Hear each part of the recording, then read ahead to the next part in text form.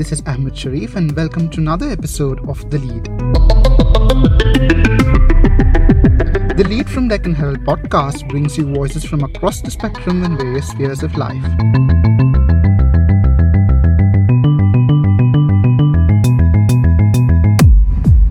Today we are joined by the Associate Director of Counterpoint Technology and Market Research, Tarun Phatak. Tarun has an experience with key focus on evolving mobile devices ecosystems and emerging markets. So welcome to DH Podcast, Tarun. Yeah, thanks. Thanks for inviting me. Yeah. Tarun, how has the smartphone market been in 2020 and there haven't been any major releases. So how do you see the whole market as? Yeah, so I think it's a good question. So when we started, I remember when we exited 2019, the first forecast we did as an agency was like a 12% year-on-year growth, because India is still a largely underpenetrated country when it comes to smartphone install base. So we thought, okay, 2020 is the year when we will have a larger number of upgrade as well as the first-time users. But fast forward to 2 months down the line, and everything changed, right? So we did almost like 3 revisions in our forecast, obviously depending upon the lockdown extensions and the supply chain disruptions and all. So right now, where we are standing is that the market will undergo a 13% decline in 2020. This is, again, a reverse what we had predicted, but that is the case as of now. Like we are estimating around 137 million smartphones to be sold in 2020, as against 158 million which was sold in 2019 last year. So that's a sharp decline for sure. And bulk of this decline, obviously, there has been challenges related to the supply side, challenges related to the demand side during the COVID. So there has been like a quite mismatch right now as we speak in the market, because brands are not geared up to this kind of situation, because India is a market where you will have multi-channel strategy. You need very robust distribution network. Then you have, because that's the only country in the world where you will have larger participation of mom and pop, smaller retail stores. If you go anywhere in the world, it will be either large format retailers, the operator-driven markets, or even in some cases, the bigger channel partners. But India is quite different, and that's why reaching out to the nook and corner of the country and serving to each and every pin code which is there, that has taken a toll on some of the OEM supply chain and the channel. So it remains to be seen, because they have tried different strategies, but it's quite tricky right now, because during the lockdown, the demand was not there, because everyone was holding on to their devices. But now after lockdown, the demand is there, pent-up demand is there, but supply chain disruptions have started. Like it's like the recent one where the customs the certain components are being held up. That's one of an issue. Factories are working at less than normal capacity, almost 50% right now. That's another issue. Third issue is your dollar rate has increased. GST has increased. So those are other issues which are there. So it's a mix of different situations, and brands are basically tackling different fronts. And that is why you might have seen less launches until now this year. And going further, after the pandemic, what do you think the situation will be like? Like, as you said, that many components have been held up, the shipment hasn't come, and there's a sharp disruption in the supply chain, and since most of these products come from China, so what do you think the situation will be like? I think the situation, like if you look at, obviously this needs to be solved first ASAP, because 81% of market share in India right now is from Chinese players, and only 12% of the local value addition is happening, which means like 88% of the components are still coming from outside India. So actually it is virtually impossible to make a phone within India of the components which are being sourced from India. So either you need to take a route which is like CBU import, you are importing full kits, bringing it in India. That's one option, but that's again being subjected to interception, and they're checking, each and every shipment is being looked into. So this issue needs to be solved ASAP. And then in terms of demand, we do have a very strong pent-up demand, which we are picking up in our surveys and talks with the users. And what is happening is some of these sales are being lost because people are now moving towards, if a new device is not there, they look for something which is like second-hand device, which is more affordable, or even a refurbished device, right? So the new smartphone purchases are being are losing share to some of these second-hand or even the refurbished devices. So that's not an ideal situation for some of these brands, right?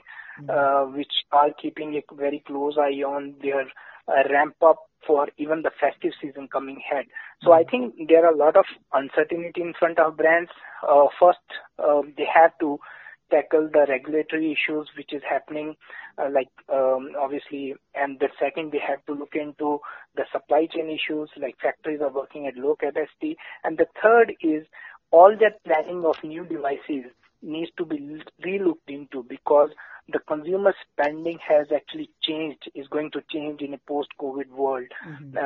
People who might have wanted to spend more because of the unemployment and other issues, they might take a route which is like go for lesser ASP devices. So these kind of things, these kind of trends we might see more aggressively. Like user might upgrade to a similar price portfolio. So in that case, brands need to gear up their portfolio and align it more related to the consumer demands going forward. And now coming towards the software side of it, the government had banned like over 50 Chinese apps. And what do you think will be the impact of this ban on the owners? Is India that big a market for these apps? So I think the impact will be less on revenue. I'm not sure, if you look at the cumulative revenue loss for some of these companies will be closer to like $70 to $100 million a year. But the biggest impact here will be because this is a signal which is coming from the biggest market in the world, which is growing, right? India surpassed US as second largest smartphone market last year. So the biggest market outside China is taking this step. So some of these app companies, when they take this share global, because ideally what was happening in the past, some of these companies focus a lot on India, because if you attain or gain a user base in India, that will give you a scale similar to some of all the emerging markets put together, right? So what these companies, it will be a big loss. I'll say it is more of an opportunity loss than a actual loss. And this situation, if you look at if this ban remains in action, it will be quite favorable to a lot of Indian startups, because what we believe is an app ecosystem, you always have an alternative unless until you achieve a critical mass. And a lot of these apps which have been banned have not achieved that critical mass, bearing like some of the TikToks or Share It and Hello, these apps and Me communities. So these apps have significant user base, but the other ones can be replicated easily. And even these apps have alternatives now from the Indian tech ecosystem space. Like you have Tingari coming up as an alternative. InMovie has a few options down the sleeve. So it's not like we do not have options. There are a lot of options domestically. It's only about how these local app companies will scale up going forward. So I'm sure like after this news, somewhere in the world, a lot of VCs, venture capitalists might be huddled in one room and see, let us see which app now we can invest on. So this might actually you prepone some of the investments in some of these app companies to scale it forward, because now it is more about scale, right? Any company which scales faster is likely to gain users, and then the user acquisition will be easier for them and subsequent retention. So I think you will see this kind of activity, like the investments in some of these local apps. And India has always been known for its software prowess, right? So that will help India to gain from this situation. And let's not forget, now we have someone in the name of Geo Platforms, which was not the case earlier, like 4 years, 5 years back. Now you have a bigger company by market valuation, much, much bigger. In fact, we can always keep a very closer eye on these startups and obviously take it under their umbrella, take it or whatever means they can look into this startup ecosystem. See, and also the thing is that among this 50 odd apps which have been banned, right, some of them you mentioned that they have like a huge user base like TikTok. So obviously the data would have been collected from all the users. So what do you see about the security there? So I think obviously the security, first if we look at this particular notification, I believe the basic of on this notification stand is the data security, privacy, and the data collection part of it. So that is where maybe some of these companies might need to relook. And we have been hearing in the morning that government, it's an interim ban, means government will give all possible chance for these app companies to present their position, basically, how they are collecting data, how they are storing it, usage of the data, mining of the data. So if they stand good in that, there might be a case that some of these companies come back. And that would be again be sort of a tougher competition for the emerging Indian app makers, right? Yeah. You are a person who has knowledge in emerging markets. So what do you see, like, has the pandemic given birth to any emerging trend? What do you see forward? So I think if you look at some of these apps, I can relate, since I track Southeast Asia market very closely. A similar activity or even more intense is going on over there. You can see a larger share or even footprint of Chinese app ecosystem players have in Southeast Asia, right? So that is happening, and that they are growing very fast. You have the Alibaba, the Tencents of the world, which are scaling up their ambitions very quickly. The next market I can see is Africa. And if you look at, there is a common thread is even some of the Chinese companies have very strong infrastructure presence in these countries, right? So the network and the data usage and the apps is a very, you can say, strong combination to keep in, right, to look at how the users behave.